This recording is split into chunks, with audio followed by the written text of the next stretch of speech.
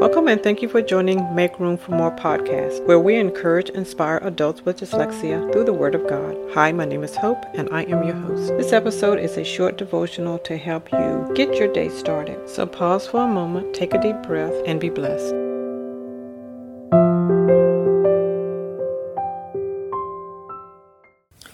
If you listen closely, you can hear God laughing. He isn't laughing at us, but He's laughing for us. It's a prophetic laugh. God's laughter reminds me of a horn giving a certain sound. It's a piercing. It pierces the air, yet it is a melodious sound, a comforting sound, a healing sound. However, to those who don't know Him and are angry and fearful and resentful, it can be a frightening sound. You know, our enemy most often is our thoughts.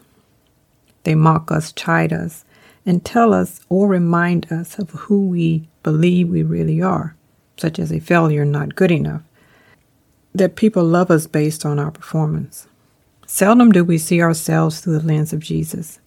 Yes, He sees our unfaithfulness, our ungratefulness, our murmuring, and our never at peace or satisfied with self. But He sees so much more.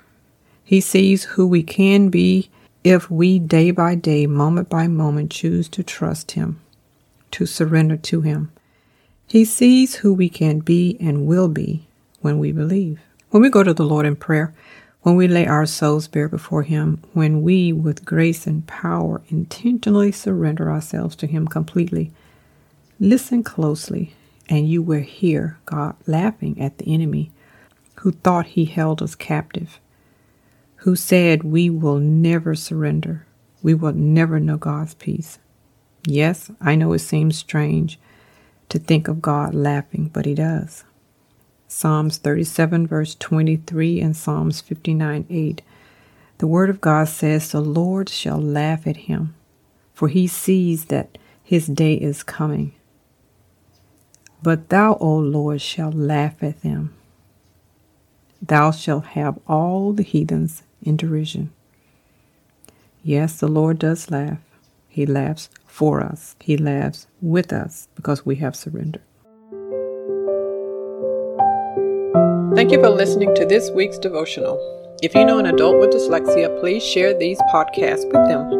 For more devotionals, please visit my website at www.wr7publication.com. Thank you and have a wonderful day.